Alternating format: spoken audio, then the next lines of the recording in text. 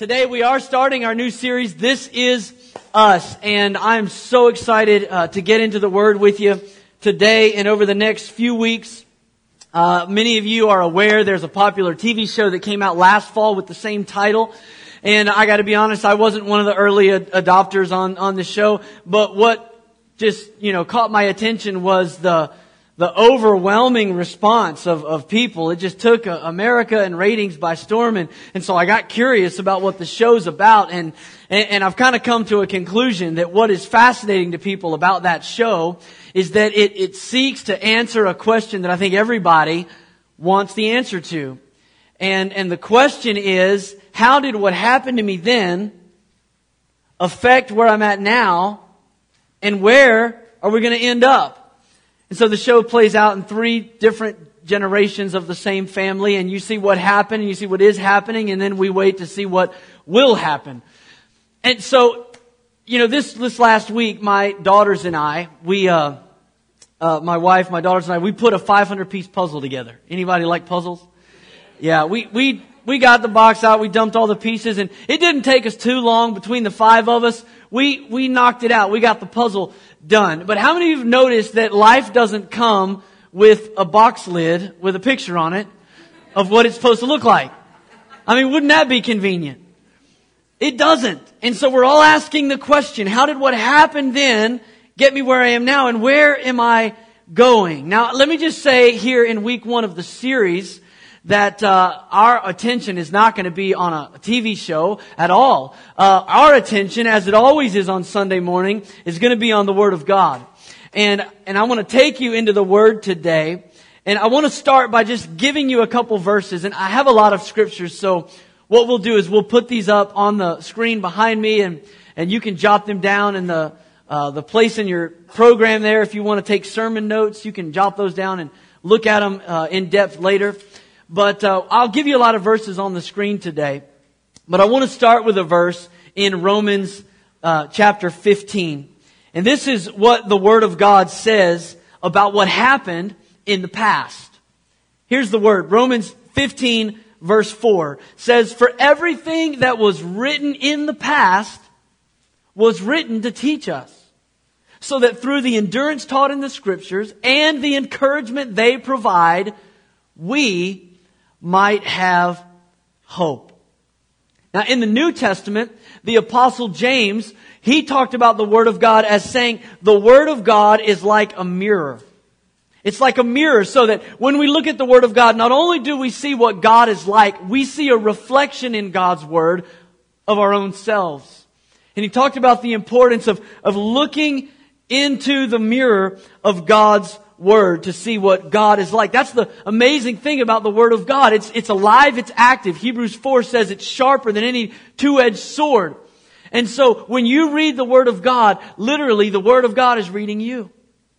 When we open this book, hopefully, and our hearts are open to the Holy Spirit, not only do we get a more of an understanding of what God is like, but as we engage the Holy Spirit on every page, what we're going to find ourselves saying is, wow, this is us. Now, hopefully, as we go through some different stories in the Bible, you're going to say, this is us, and we're going to say, amen. But sometimes you may say, this is us, oh my. But if you'll allow the Holy Spirit to speak to your heart and to speak to your life, I believe that as we engage Him in the Word, we're going to come away with a better understanding, not just of who God is, but of who He's called us as the church to be. Now, there's one word that's been on my heart for this service today. Knowing it's Grandparents' Day and that the kids are going to be in here ministering, one word that's been on my heart, and the word is generations. Generations. God is a generational God. God has plans and purposes for your life that are bigger than your generation. There's things that God wants to do in and through you that will outlive you. He wants you to buy into a vision and a purpose that is bigger than your lifetime. And so I just want to start here to all the grandparents, to all the the great-grandparents, and maybe even to the senior adults that don't have grandkids, let me just challenge you and encourage you with a thought today. Don't measure your potential to do something for God off of the length of days or the quality of days that you might think you have left. Don't do that. Because the reality is that the greatest impact of your life may not be in what you do, it may be in who you influence. The greatest impact of your life may be in who you raise. Jesus said this in John chapter 15, verse 16. He said, I've chosen you. You didn't choose me. I chose you. And I appointed you to produce fruit. And then he emphasized fruit that will last. Now, can I just point out the obvious? We all know this about fruit. Fruit doesn't last. But Jesus said, I appointed you that you would produce fruit that would last. And so the only way that fruit is going to last is you understand, and I understand, that you've got to take something of that fruit. And you've got to plant it. You've got to invest it. You've got to sow it for the future. If you consume all of it or let it rot on the vine, it won't last. But if you take something of it and you sow it and you invest it, then it can. It has the potential of becoming something that will last. And the older you get, the more important it is that you realize, hear me carefully today, the most significant fruit of your life grows on someone else's tree. The most significant thing that you could do, it may be the fruit of what you invest in somebody else's life. God is a multi-generational God. He thinks bigger than our lifetime. Let me show you this in the scriptures. I was thinking this week about Paul and Timothy, the Apostle Paul, who wrote over half the New Testament. One of his last letters, his last letter actually, was to a young man named Timothy. 2 Timothy is the name of the book, but in Philippians, he wrote about this young man that he would later write a letter to. And when Paul talked about Timothy, this young man in the faith that was coming up in the ministry, here's what Paul said about him in Philippians chapter 2, verse 20. He said, I have no one else like him. That's a pretty high compliment coming from the Apostle Paul. He said, I have no one else like Timothy who will show genuine concern for your welfare. For everyone else looks out for their own interest, not for those of Jesus Christ. But look at verse 22. He says to the church, but you know that Timothy has proved himself, because as a son with his own father, he has served with me in the work of the gospel. Paul had a lot of admiration for this young man, Timothy. But Timothy was not who he was apart from the influence of an older generation. See, when Paul wrote to Timothy in that letter of 2 Timothy, he said this to him. He said in chapter 1 and verse 5, he said, Timothy, I'm reminded of your sincere faith, which first lived in your grandmother, Lois, and in your mother, Eunice. And now I'm persuaded that that same sincere faith lives in you also. Paul said, I see there's something that you've learned from your mom, you've learned from your grandmother. And so in his last letter, he wants to make sure that the work of the Spirit that God is doing doesn't die with his generation. So Paul writes this letter to Timothy and he says, Timothy, you need to stir up that gift of God. I see sincere faith in your mom. I see it in your grandmom. And I see it in you as well. Don't let it die with me, Timothy. I'm probably not going to get out of this prison alive. But I want to make sure that what God is doing through the Spirit in my life doesn't die in my lifetime. But he also wanted to make sure that what God was doing didn't die in Timothy's lifetime. And so later in that same letter of 2 Timothy, chapter 2 and verse 2, Paul writes these words, and the things that you have heard me say in the presence of many witnesses, entrust those things to reliable people who will also be qualified to teach others. Do you see the pattern? He says, Timothy, there's a faith that was in your grandmother. That same faith is in your mom. And Timothy, now I'm confident that that same sincere faith lives inside of you. Timothy, you've heard me preach these words.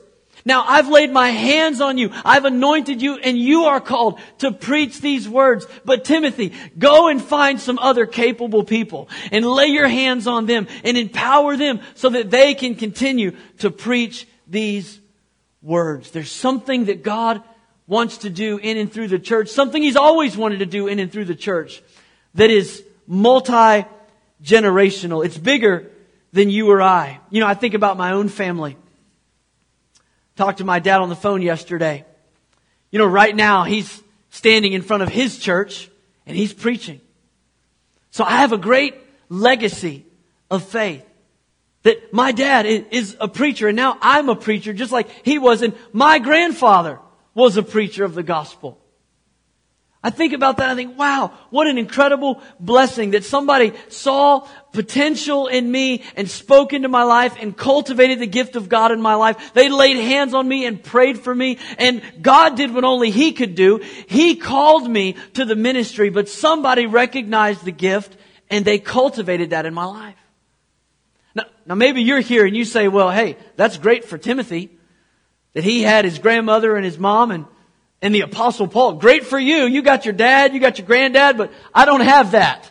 Okay, maybe you're here today and you say, I don't have a legacy of faith. I don't have multiple generations of people pouring in and speaking into my life about the will of God. In fact, maybe you would even be here today and you would say, I've spent most of my life trying to overcome what I've inherited.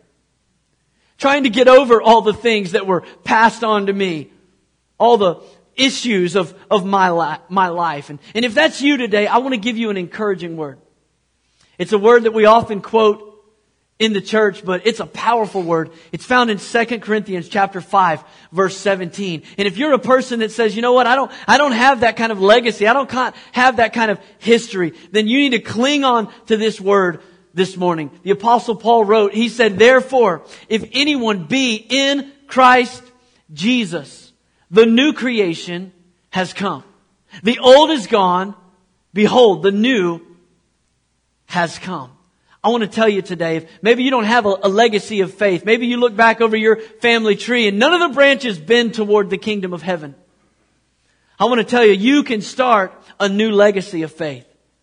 You can begin a new generational cycle in your life, because what this verse tells us is that all the stuff that held you back, all the junk that you inherited, that you were raised with, all the issues that you've had to overcome to get to this place of being in a church on a Sunday morning, all of those things are washed away in the blood of Jesus. When you come to Christ and you ask Him to forgive you of your sins and cleanse you from your past, He doesn't just wash away your sin. He breaks you free from the shackles and the strongholds that have held you back. There's things that you've allowed yourself to be a prisoner to from your past for years and years, because maybe you haven't noticed up until this moment that when Jesus saved you, He gave you the key.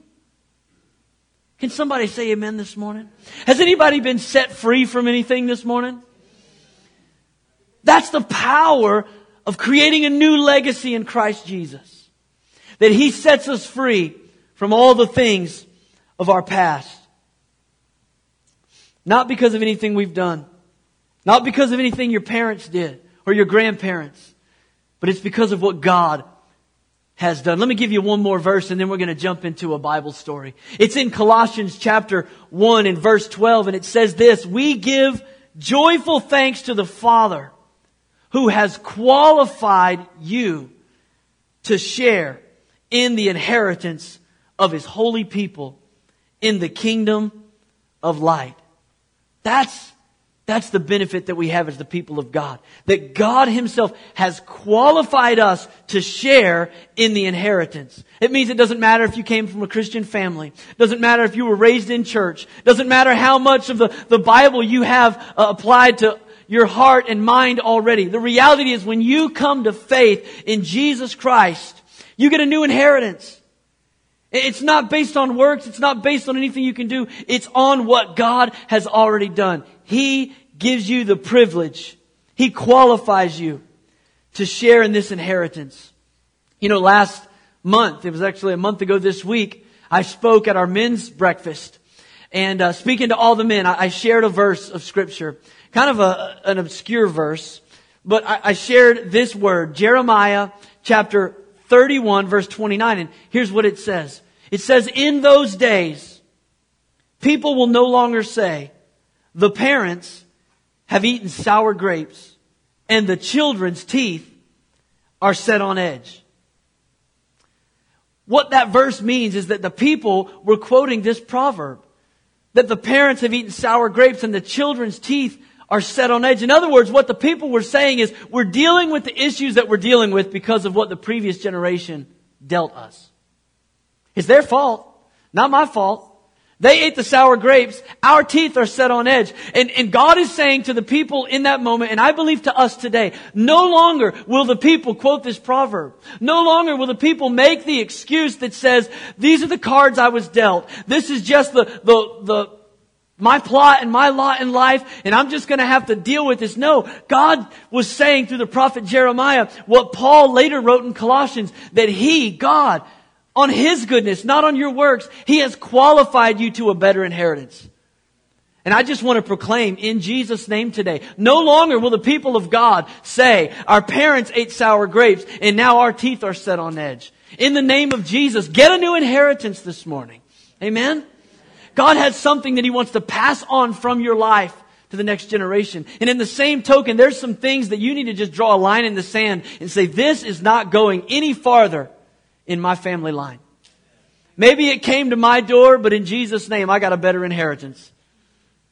If there's been a pattern of alcoholism, it stops with my generation. If there's been a pattern of divorce, it stops. If there's been a history of depression or anxiety or any other symptom, in Jesus' name, it stops today. No longer will we walk under a cloud that says this is just what I have to deal with. We have a better inheritance. Now, for the time we have left, let me show you a story in the Old Testament. 1 Kings, if you got your Bible, go to 1 Kings chapter 19. I want to share a story with you, and I'll set it up by backing up to chapter 18 for just a couple of moments. I want to look for a few minutes at these two men of God, Elijah and Elisha. Now, their names are similar, so hang with me. I can't promise I won't mix them up, but you try not to. Elijah came first. Elisha came second. Now, in 1 Kings chapter 18, there's this incredible story about the prophet Elijah. Many of you are familiar with this. He goes out and he basically calls out 850 false prophets of the gods Baal and Asherah. He calls them out. They're out there worshiping these gods, and Elijah, all by himself, steps on the scene and says, okay, let's have a contest. You build an altar and pray to your God. I'll build an altar and I'll pray to the God of heaven. And whoever's God answers by fire and comes and consumes the sacrifice, we'll know he's God. You go first.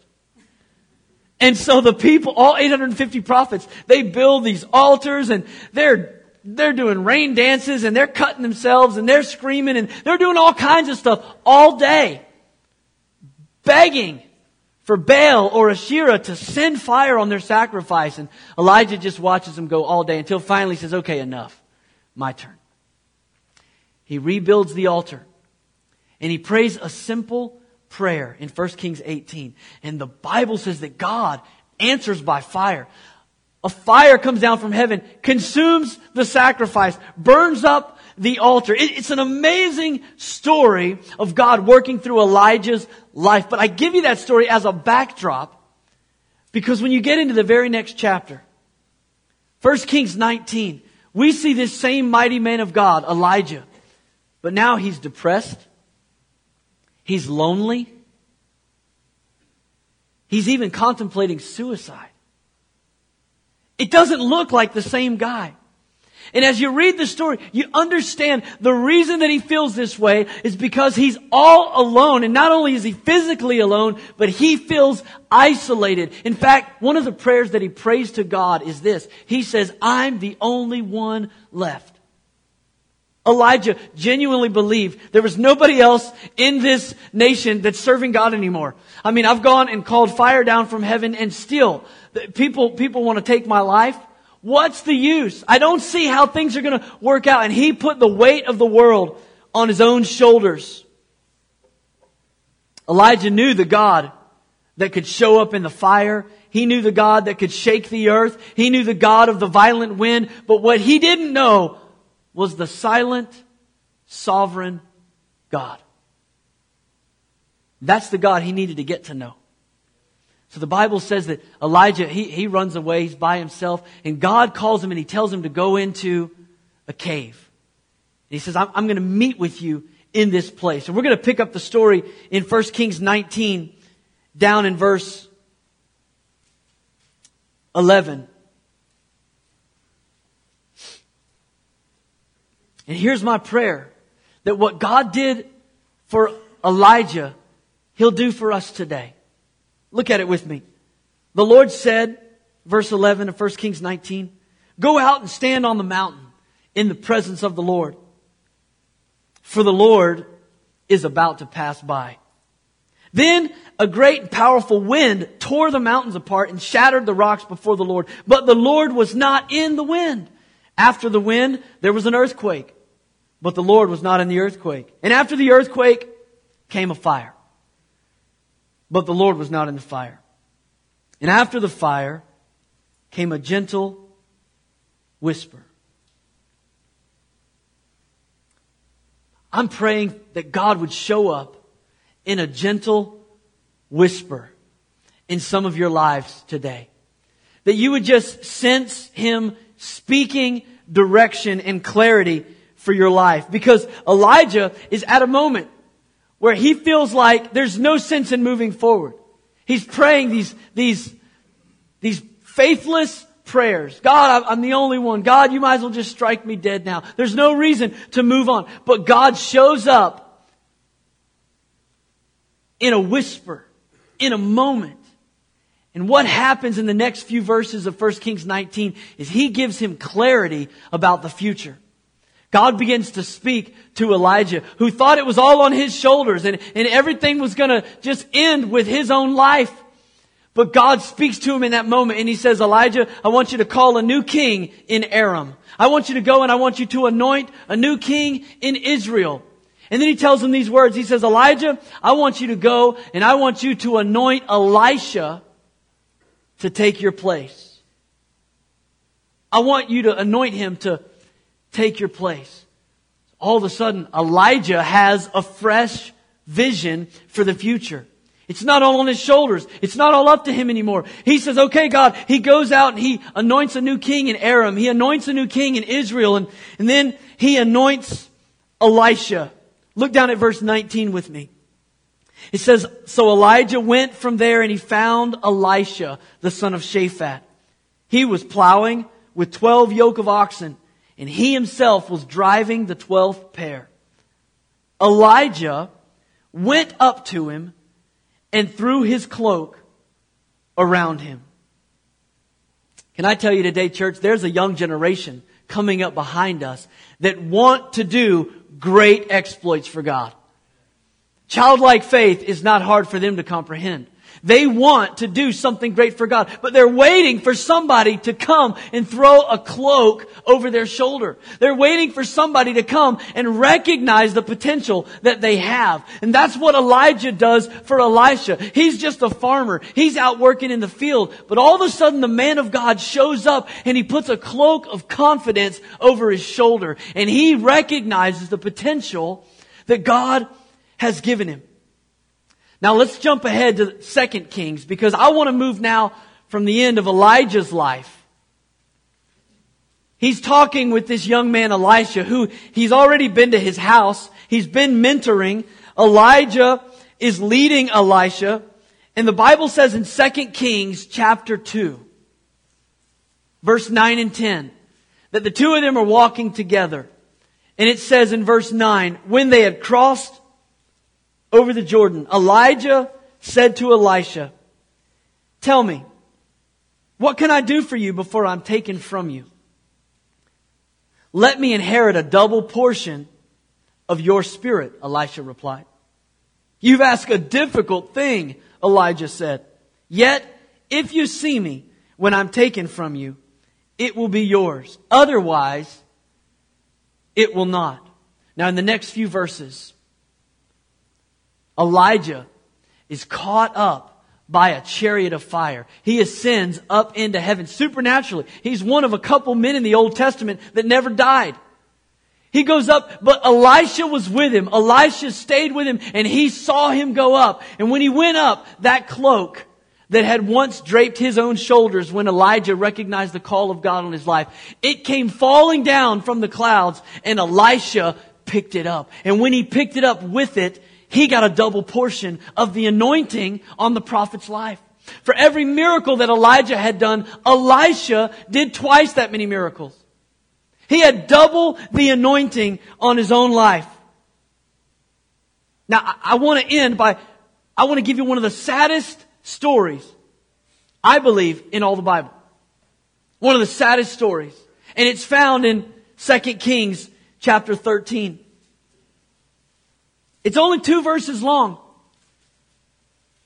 Now, I just told you what happened when Elijah died, or when he went up to heaven and Elisha picked up the mantle. But now we're at the end of Elisha's life. And there's this interesting little story. It's only 2 verses long. But let's read it. 2 Kings chapter 13, verse 20 and 21. Elisha died and was buried. Now, Moabite raiders used to enter the country every spring. Once, while some Israelites were burying a man, suddenly they saw a band of raiders. So they threw the man's body into Elisha's tomb. And when the body touched Elisha's bones, the man came to life and stood up on his feet. That's a powerful story. Now, if you've grown up in church like me, maybe you've heard that story preached before, and you would have never thought that's the saddest story in the Bible. That's a pretty awesome story. I mean, Elisha is dead. He must have been dead for a while because all that was left was his bones.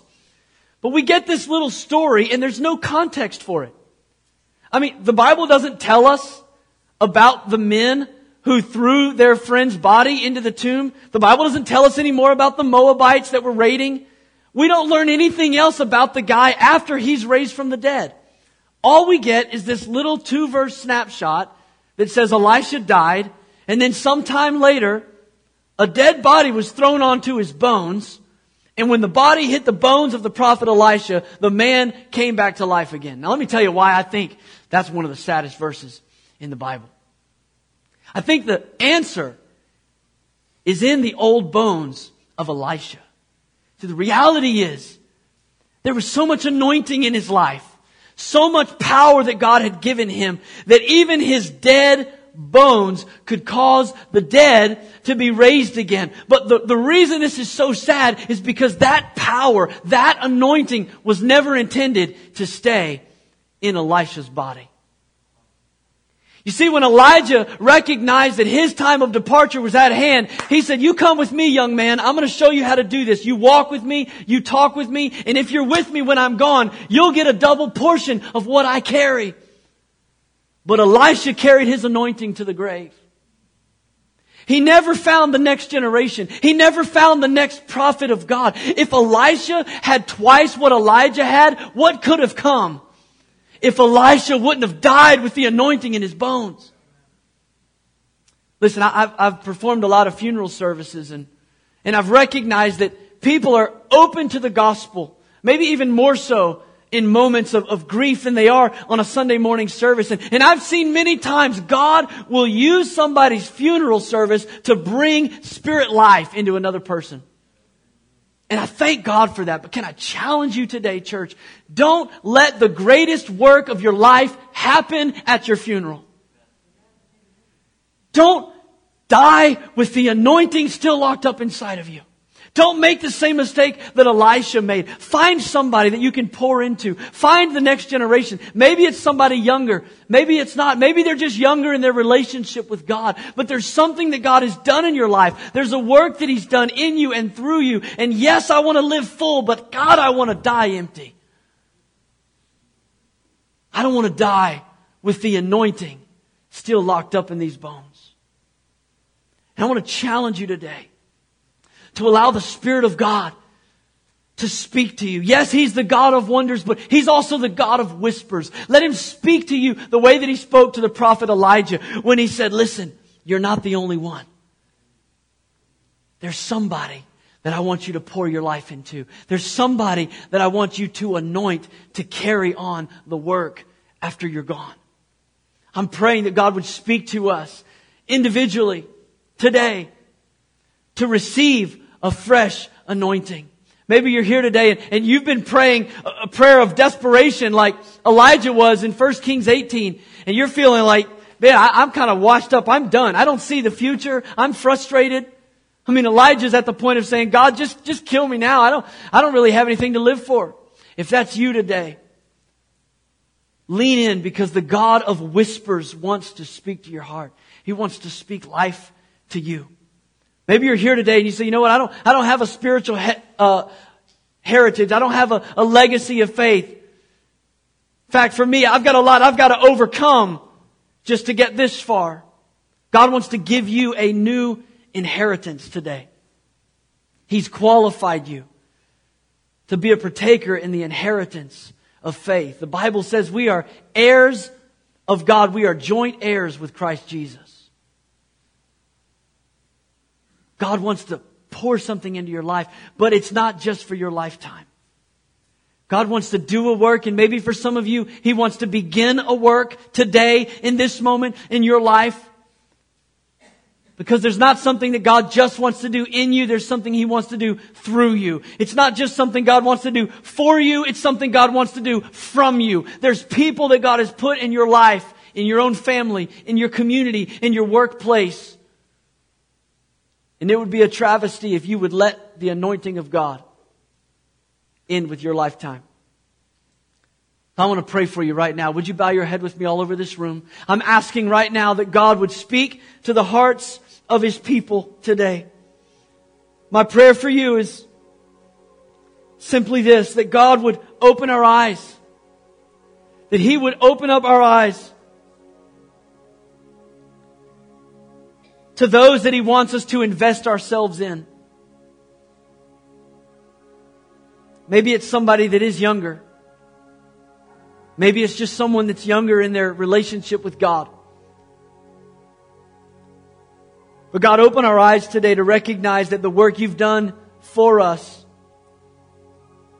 leaves us with something to flow from us. God, help us today to be people that pass on the faith that was entrusted to us.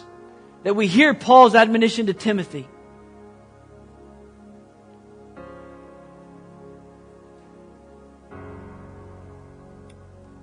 Now I want to pray very specifically in these closing moments for some of you that maybe you're here today and